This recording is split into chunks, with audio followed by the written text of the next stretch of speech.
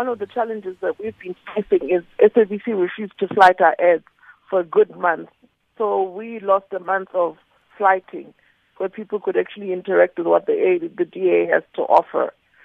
And in terms of the taxis, I'm not a fair with Limpopo in terms of what that legislation was, but I know in Ekurhuleni where I stay, some of our branded taxis were actually attacked for having DA branding. But I still want to go back to the topic that you actually wanted to touch on, which was actually having a clear distinction between party and state resources.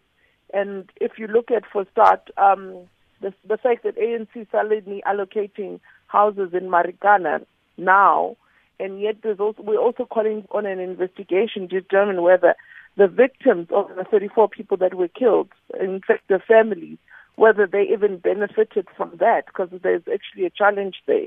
Because you can see that ANC is trying to rebuild their relationship there by allocating houses now, which is like conveniently. Then we also look at the public protector report that was tabled in May 2016 about then president of the ANC Youth League, Mr. Julius Marema, allocating food parcels in about 100,000, which the public protector says was irregular in Philippines in December 2009.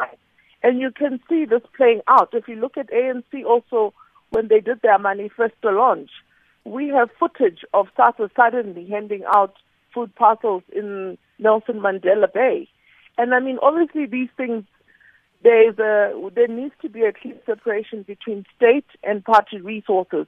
It is said that ANC to this day would still use party state resources for political campaigning.